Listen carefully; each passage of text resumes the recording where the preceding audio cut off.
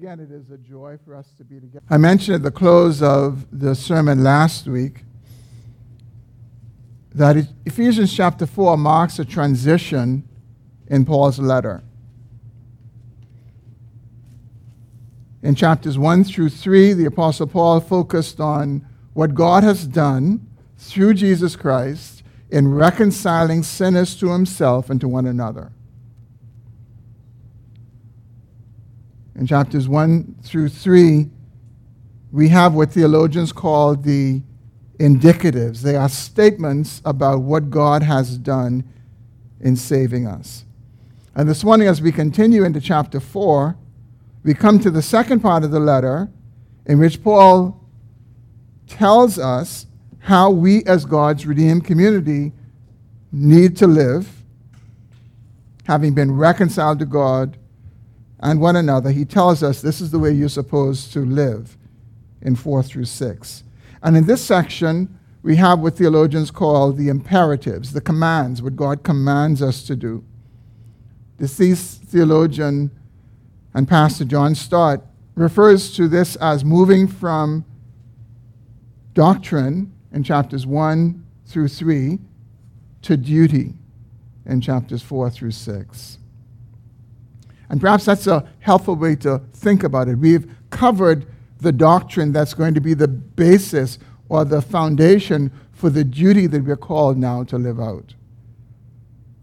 And I think it's important for us to remember the order. It is not duty first and then doctrine. It is doctrine first, the indicatives, what God has done through Jesus Christ, and then the imperatives. We're not called to do what we are called to do in a vacuum. We're called to do it on the basis of what God has done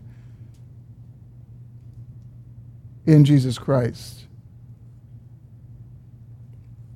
And this is important because if we miss the order, if we get duty before doctrine, we end up falling into legalism.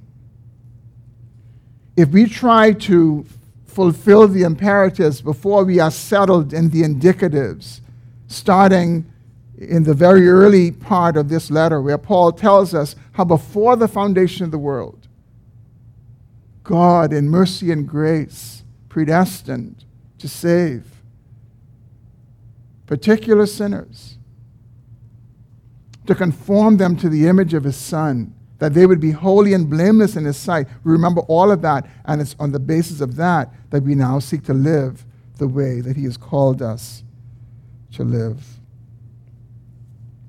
It means that we will not try to live the Christian life in our own strength, but we will live it by the grace and strength that God provides on the basis of what he has done in Jesus Christ.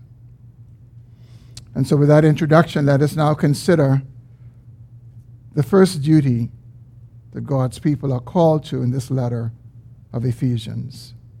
Please follow along as I read. I therefore, a prisoner for the Lord, urge you to walk in a manner worthy of the calling to which you have been called, with all humility and gentleness, with patience, bearing with one another in love, eager to maintain the unity of the Spirit in the bond of peace. There is one body and one Spirit, just as you were called to the one hope that belongs to your call, one Lord, one faith, one baptism, one God and Father of all, who is over all and through all and in all.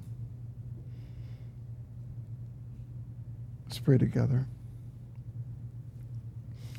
Father, we bow in this moment and we thank you for your word. And we ask, O Lord, that you would mediate your word to our hearing and to our living. Would you cause us to hear as we ought to hear this morning?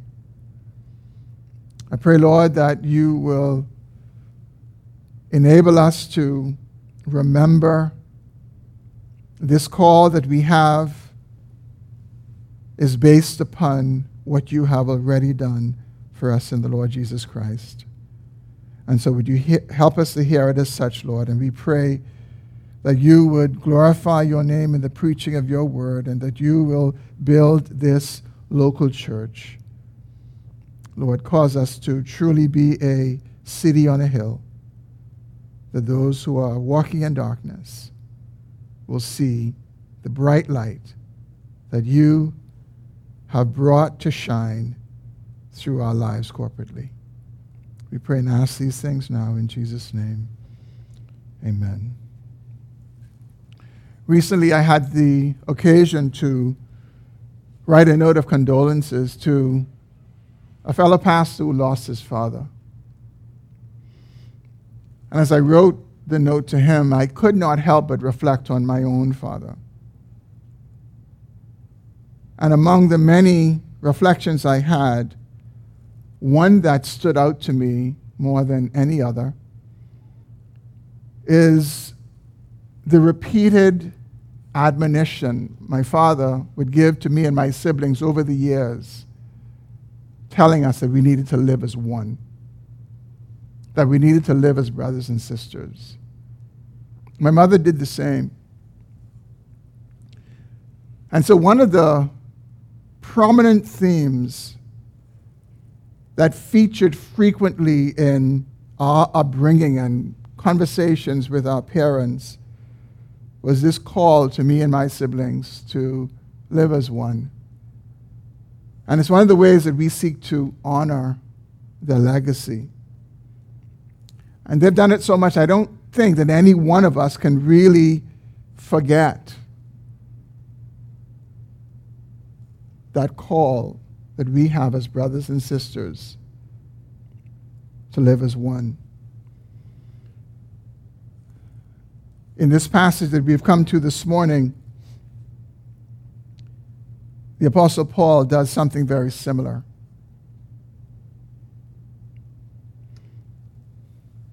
The Apostle Paul calls the church to unity.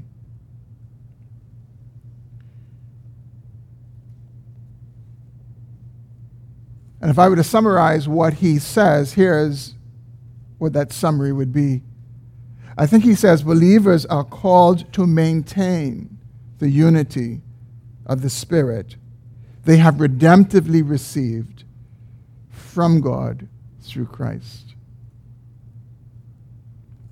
Here Paul is transitioning from doctrine. He is moving to duty. He is moving from indicatives and now to imperatives. And the first thing he says to us is, I urge you to be united. I urge you to maintain the unity of the Spirit that you have redemptively received from God through Christ. This is more than a call for unity, brothers and sisters. This is a plea for unity. And I think we all can appreciate that sometimes we hear things or we say things based on the experience that we have. And oftentimes you can hear when someone's plea is informed by reality.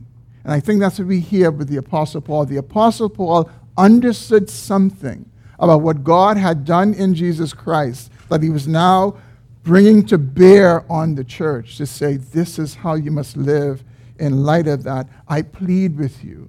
I urge you to live this way. For those who are taking notes, I've organized the sermon under two simple points. And they are, first, the call to unity. And then second, the basis of unity. So let's first consider the call to unity. We find it in verses 1 through 3. Again, as Paul writes these words, Paul is so mindful of the amazing, glorious, saving work of God through Jesus Christ, in which he reconciled these sinners who were separated from him to himself, and then also to one another, Jews and Gentiles who are hostile and living apart from one another without hope. And God has joined them in a church, and he now says, you are the means by which I will communicate my manifold wisdom to satanic powers. Paul is aware that God will be glorified through the church, both now and throughout all eternity. And now he urges the church to live in a manner that would maintain the unity of the Spirit in the bond of peace. The Revised Standard Version actually says it this way: I beg you. I beg you. Paul doesn't say, here it is and do it what you will with it. No, he says, I beg you to lead a life worthy of the calling to which you have been called. Now, why is Paul urging the church in this way? Why does he beg believers to live in a manner that maintains their unity? I think two reasons are obvious. And the first is Paul recognizes how precious unity is. He recognizes how precious unity is in God's redeemed community. And then second, Paul realizes that although we enjoy unity with God and with one another, and that's God's own doing, that he has brought us together and joined us together, Paul knows the important role that our actual living has to play in it. Paul knows that it really comes down in a functional way to how we live. Paul knows that it's not enough to have that truth about what God says about us. It's not enough to know the indicatives. It's not enough to know the doctrine about our unity. He recognizes that is to be functional. That is to get in our feet, and we have to walk that out. And he recognizes that we have to do that with fellow sinners, with broken people in a broken world. And so he calls us and urges us to do that which will maintain this unity. Notice in verse 1 that Paul talks about how we are to walk in a manner. And that's just language for a way of life, a way of living. It is the way we live in an ongoing way, the day in and day out pattern of our lives. He calls us to live in an ongoing way, in a manner that is worthy of the calling that we have received. And what he's saying to us is we have received a worthy calling. It's not just something by the way or trivial or flippant. It is something worthy. And why is it worthy? It is worthy because God has given it to us. And friends, it is worthy because it has come to us at a precious price. The price of the death of the Lord Jesus Christ to reconcile sinners to God and to reconcile sinners to one another in the church. Here again, we see Paul picking up on the idea of God's calling, which we saw several weeks ago in chapter 1. This calling that he's referring to is what theologians call effectual calling, a calling that is effective, a calling that has the power to bring sinners to himself. It is the call that sinners hear when they respond and come to the Lord Jesus Christ. It's God's voice that comes to them and calls them to himself. Paul says it's a worthy calling, and therefore we must live lives that are consistent with it. Now, the Apostle Paul is going to shortly, in just a couple of verses, begin to talk to us about how we need to address sinful conduct, how we need to put off certain sins, and how we need to put on particular virtues. But I think it's instructive to us that he does not start there. I think it's instructive to us that when Paul begins to lay duties on us, he doesn't begin to address us in the area of putting off sins and putting on virtues. He addresses us in this area of precious unity that we have with Christ and one another, and he calls us to live in a manner that maintains it. And I think it's because Paul recognizes something. Paul recognizes that the more we live this way, it automatically addresses those issues of sins and those issues of virtues. Sins we must put off and the virtues that we need to put on. He recognizes that we'll be better positioned to do so. Notice the virtues that Paul tells us are consistent with living a life that is worthy of the calling we've received. He highlights 3: humility, gentleness, and patience.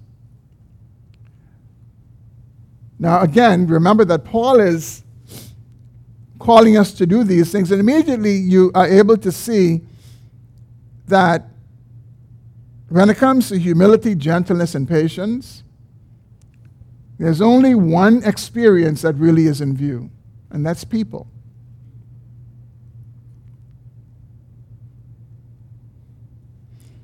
And we could think of the opposite of these virtues, and we could see how easily living out the opposite of these virtues will undermine the very thing that we are being called to, which is unity.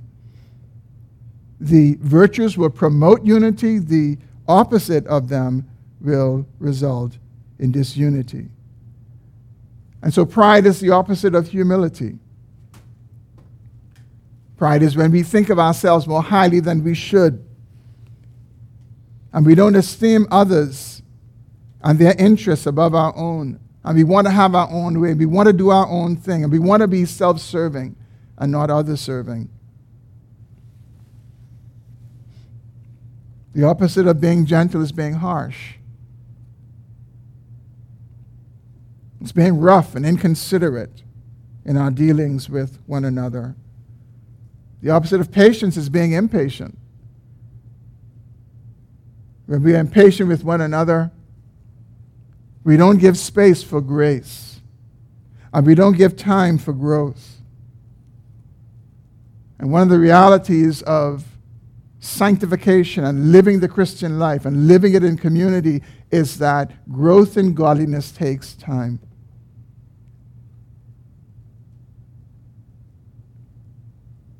We make progress, but it's slow progress, generally speaking. Yeah, there are those times where God turns our lives around in dramatic ways, and we thank God for that. But generally speaking, growth in godliness, becoming more Christ-like, is a slow process. And so it requires that we are patient with one another. Notice how Paul explains the whole goal of being patient. In verse 2, he says it's bearing with one another in love. It's not just putting up with one another. It's bearing with one another. It is sticking in there with one another when progress is slow.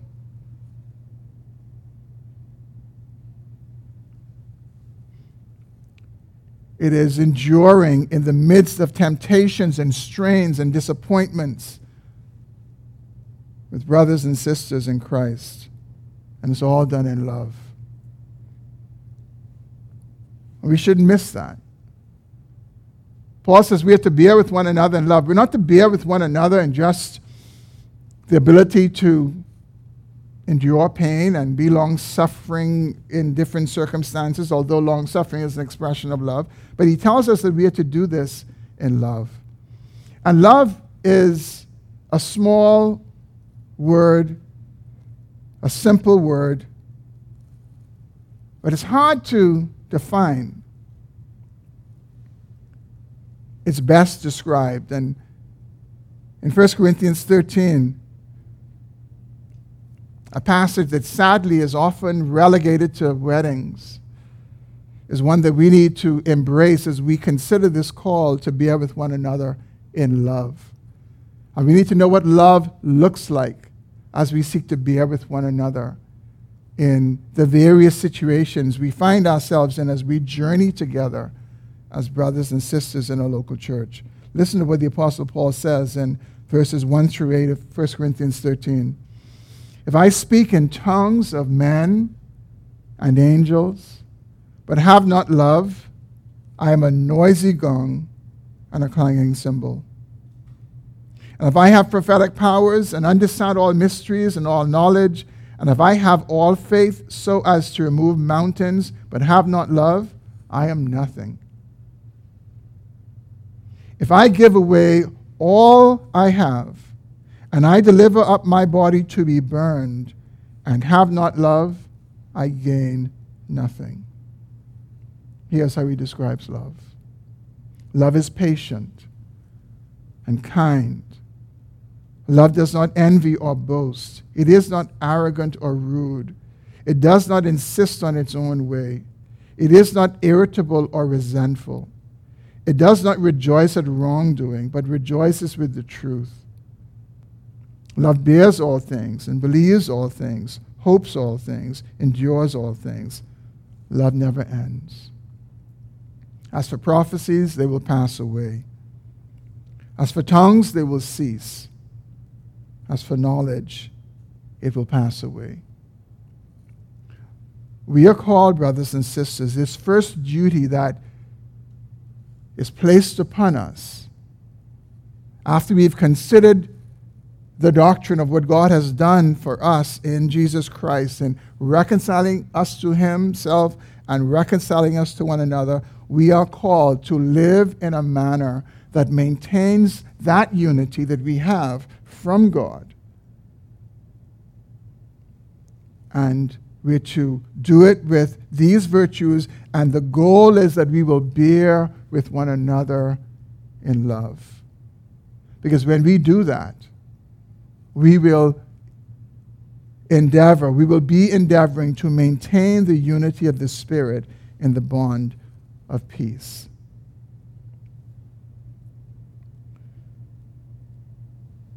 I think it is really sobering and humbling to think about what we have been called to. To think of the fact that you and I have the ability to disrupt this thing that God has given to us in the Lord Jesus Christ, this shared life, this unity that we enjoy, the peace that we enjoy as God's people. The peace that has come to us has been preached to us from God. To be at peace with him and to be at peace with brothers and sisters, it is sobering and humbling that we are being told that how you live can affect this peace that you enjoy. And so you are to live in a manner that is worthy of it, so that you will endeavor to maintain this unity of the Spirit in the bond of peace. It's something that we all call to steward. We get to steward it. We steward it together, and we steward it individually. And when we violate our stewardship, we can disrupt the unity of the Spirit and the bond of peace that we enjoy. And instead of unity, we get disunity. Instead of peace, we get strife. We're called not to achieve it, but to maintain it. It's already given to us by God in Jesus Christ, but we are called to live in a manner that will maintain it. The Apostle Paul has already touched on spiritual warfare. We saw that in chapter 2, where he talks about how God has put us in the church, and through the church, he is demonstrating his manifold wisdom to satanic powers. And that is a hint of the spiritual warfare that we are engaged in. Paul doesn't hint at it in chapter 6. He actually explains it all in chapter 6. But we must remember that ours is a life that is attended with spiritual warfare. Satan and those who are with him seek to bring disunity and seek to bring strife among us in an ongoing way. And so we are called to live in a godly way. We are called to be humble. We are called to be patient with one another so that we give the devil no place. And so that we do our part to maintain the unity of the Spirit in the bond of peace. This is sobering, brothers and sisters, that God has given us this stewardship that we are to seek to be faithful with. Now, I think it's important for us to hear what Paul is not saying.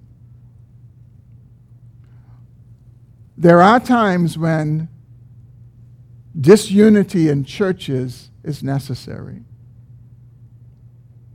When Paul wrote to the church at Corinth, he wrote to a church that was divided, a church that had strife. And in the case of the church at Corinth, Paul says to them in 1 Corinthians 11:19, he says, it was necessary that there were divisions among them so that those who were genuine among them would be recognized. Sometimes strife and the breaking of unity and the lack of peace is legitimately and by necessity the lot of local churches. Sometimes churches are divided over doctrinal issues. False teaching seeps into the church, and when it is addressed and corrected, sometimes people take sides. And some are on the wrong side. And it brings strife. Sometimes churches are divided over sin issues and over church discipline. Sometimes a popular person in a church may be disciplined, and people take sides, and some are on the wrong side. And there's division and there's strife. And when that happens, we all have a duty before the Lord in good conscience to be on the side of what is right.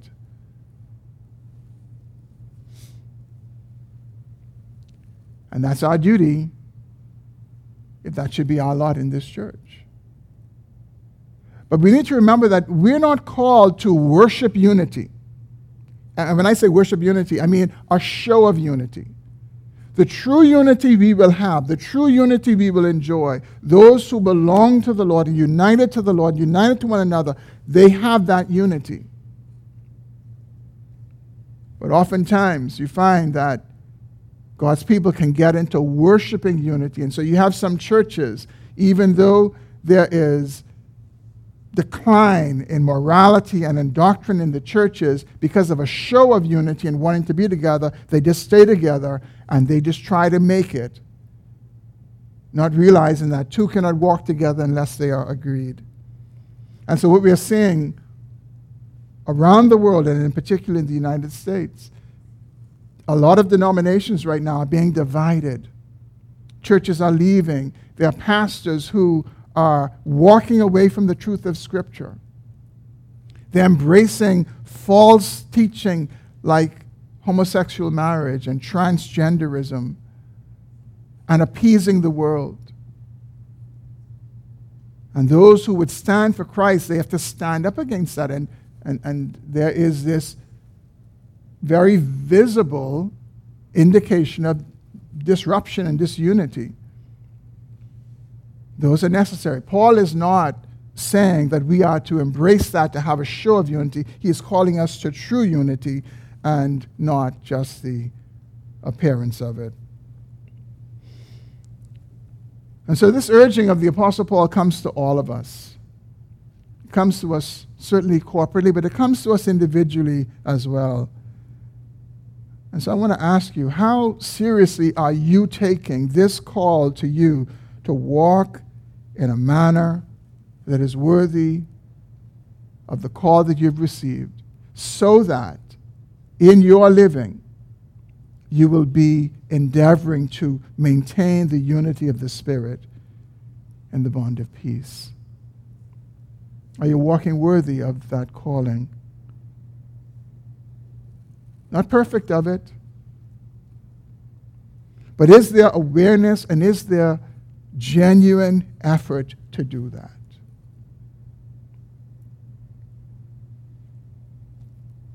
As we relate to brothers and sisters in the church, are our relations being marked by humility and gentleness and patience? If they are promoting the unity of the Spirit that we enjoy. They are seeking to maintain that unity that we enjoy. And I pray as we consider these questions, I pray that for all of us it's yes. Sincerely yes. Not perfectly yes, but sincerely yes. But where it is not yes, I pray that we be convicted to repent and to change, and by God's grace to grow.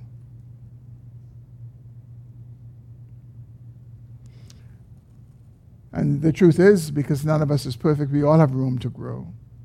We can all be more humble and more gentle and more patient. And that will be true until the day the Lord returns. Perhaps this is a good time for us to consider, are there any relationships that we may have in the church that we are aware they're not what they should be? Maybe they're strained. Maybe there was misunderstanding. Maybe there was disappointment.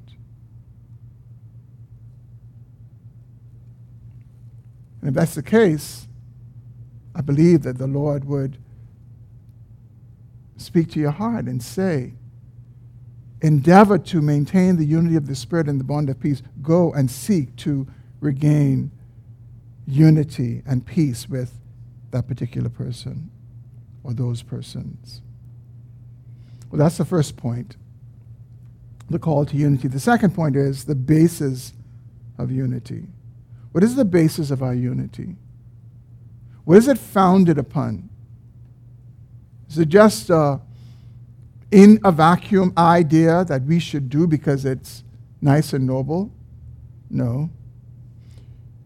It is founded, the Apostle Paul helps us to see in verses 4 through 6, it's founded upon our shared life and faith as God's new community, as God's church. Look again at how Paul says it in verses 4 through 6. There's one body and one Spirit, just as you were called to the one hope that belongs to your call. One Lord, one faith, one baptism, one God and Father of all, who is over all and through all and in all. Paul tells us that the reason for the unity that we have and are to maintain is first based on the fact that there's one body and one Spirit.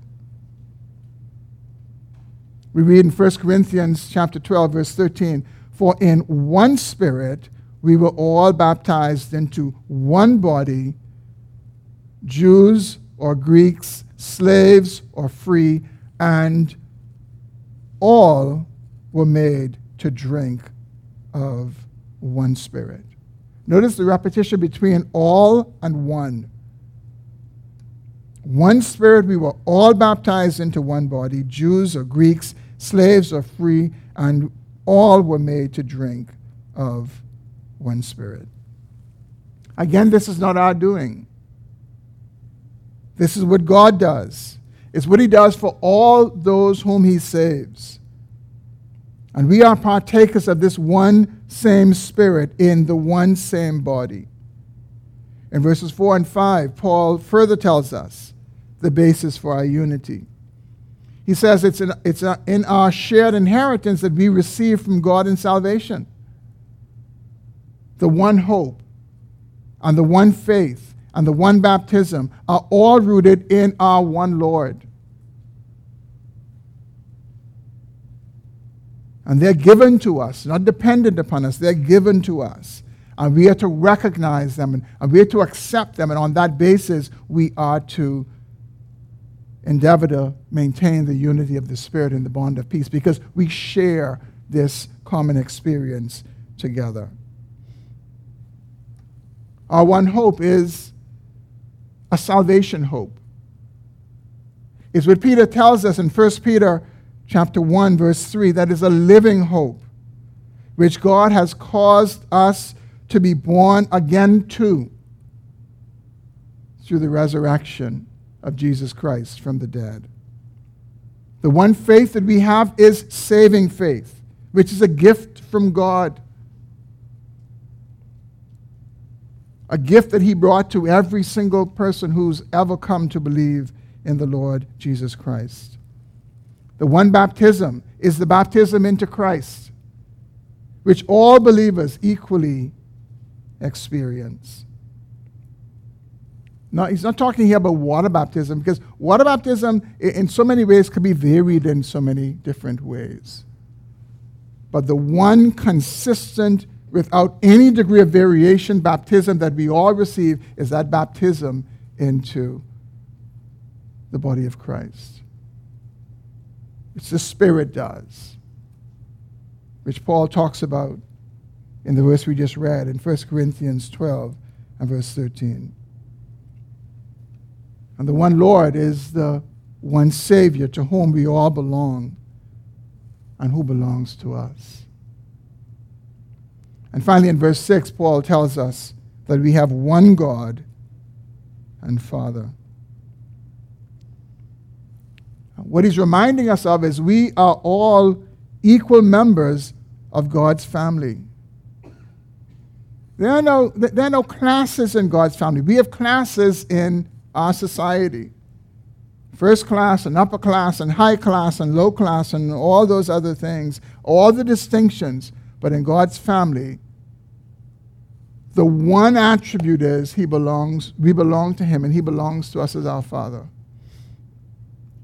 We are all equally adopted. We all share in the same inheritance from our Heavenly Father. There are no degrees. There are no distinctions. And this is the basis for our unity.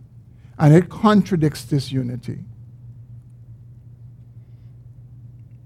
And this is why when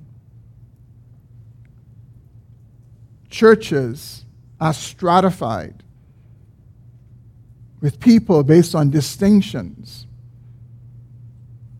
it is such a contradiction to the truth that we enjoy in our shared relationship with our Heavenly Father.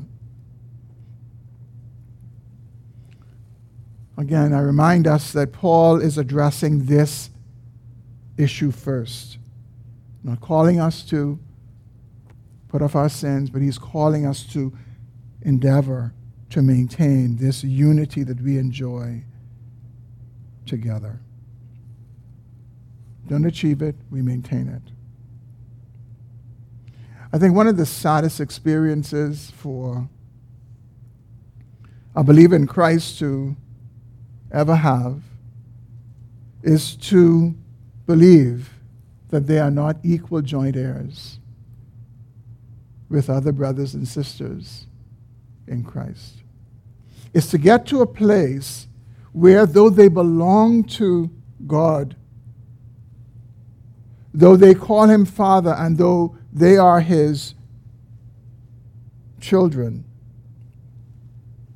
they get to accept their feelings more than the reality of the truth of God's word that tells us that we share all of these precious realities together.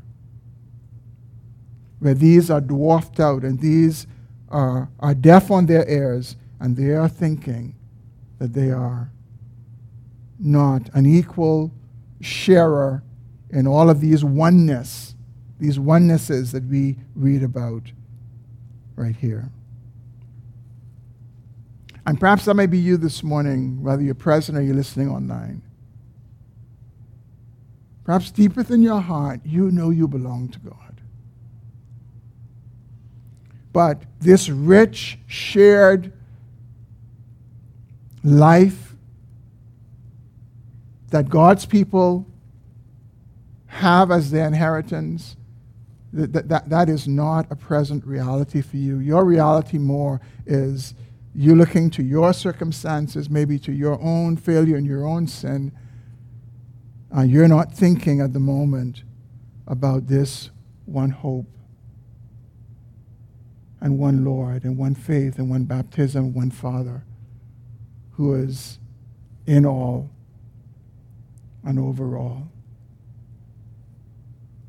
And so I encourage you this morning to awaken these truths in your mind this morning. I encourage you to believe God's word rather than your own feelings. And recognize that you are an equal sharer in all that God has purchased and offered and provides for us through salvation. Now, despite this unity that we have, there's diversity. There's diversity in the body of Christ. And so next week, the Lord willing, we're going to consider how this diversity operates in unity. How are we able to be diverse, different, with gifts and talents and opportunities and many, many other ways that we're different. And yet we can maintain this unity of the Spirit in the bond of peace. We'll consider what the Apostle Paul says next week. Let's pray together. Lord, how precious is the truth that you have saved sinners and reconciled them to yourself and one another. You have joined them in the same body and enabled them to be the partakers of the same faith. And yet, Lord, you have called us to live in ways that will maintain this unity that we have received. Oh, Father, would you help us by what we have heard today to grow in the conviction that we must endeavor to do this day by day. I pray, Lord, that we, as a result, as a local church, will enjoy a richer and greater and deeper unity among ourselves as we embrace this call to live lives that are consistent with it. Would you do your work among us, O Lord, we pray. In Jesus' name, amen. Let's stand for a closing song.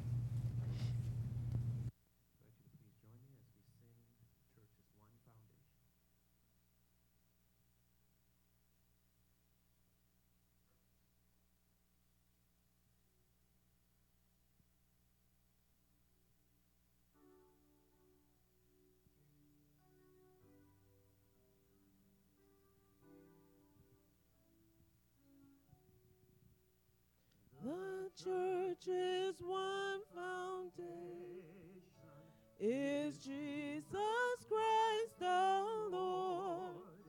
She is the true creation, by water and the word.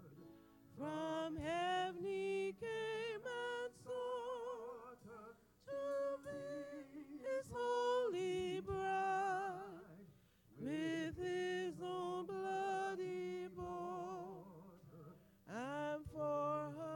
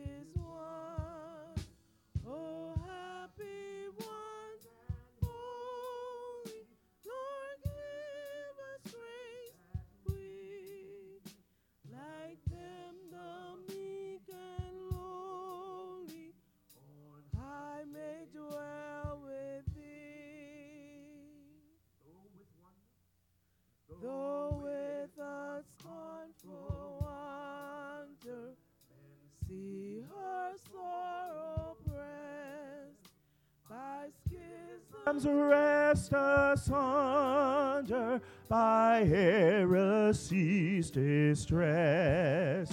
Yet saints their watch are keeping, their cry goes up, how long? And soon the night of weeping shall be the morn of song.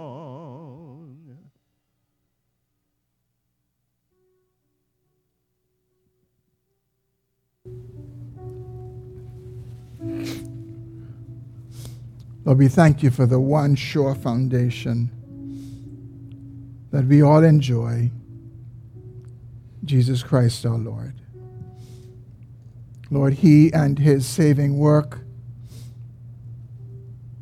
are the basis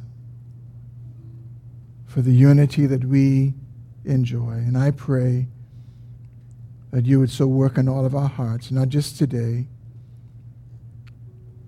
but every day on this side of eternity, that we will endeavor to live in ways that are worthy of the calling that we have received, so that we may maintain the unity of the Spirit in the bond of peace.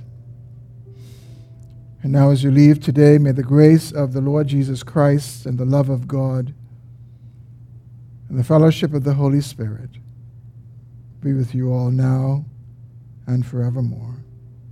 Amen. Amen. You're dismissed. If you need prayer as the others leave, please come. It'd be my joy to pray with you. And once again I look upon the cross where you died. I'm humbled by your mercy and I'm broken inside. Once again I thank you. Once again I pour out my life. Let's thank him for the cross. And thank you for the cross. Thank you for the cross. Thank you for the cross, my friend. Yes, we thank you for the cross. Thank you for the cross. Thank you for the cross, my friend. We thank you for the cross. Thank you for the cross. Thank you for the cross, my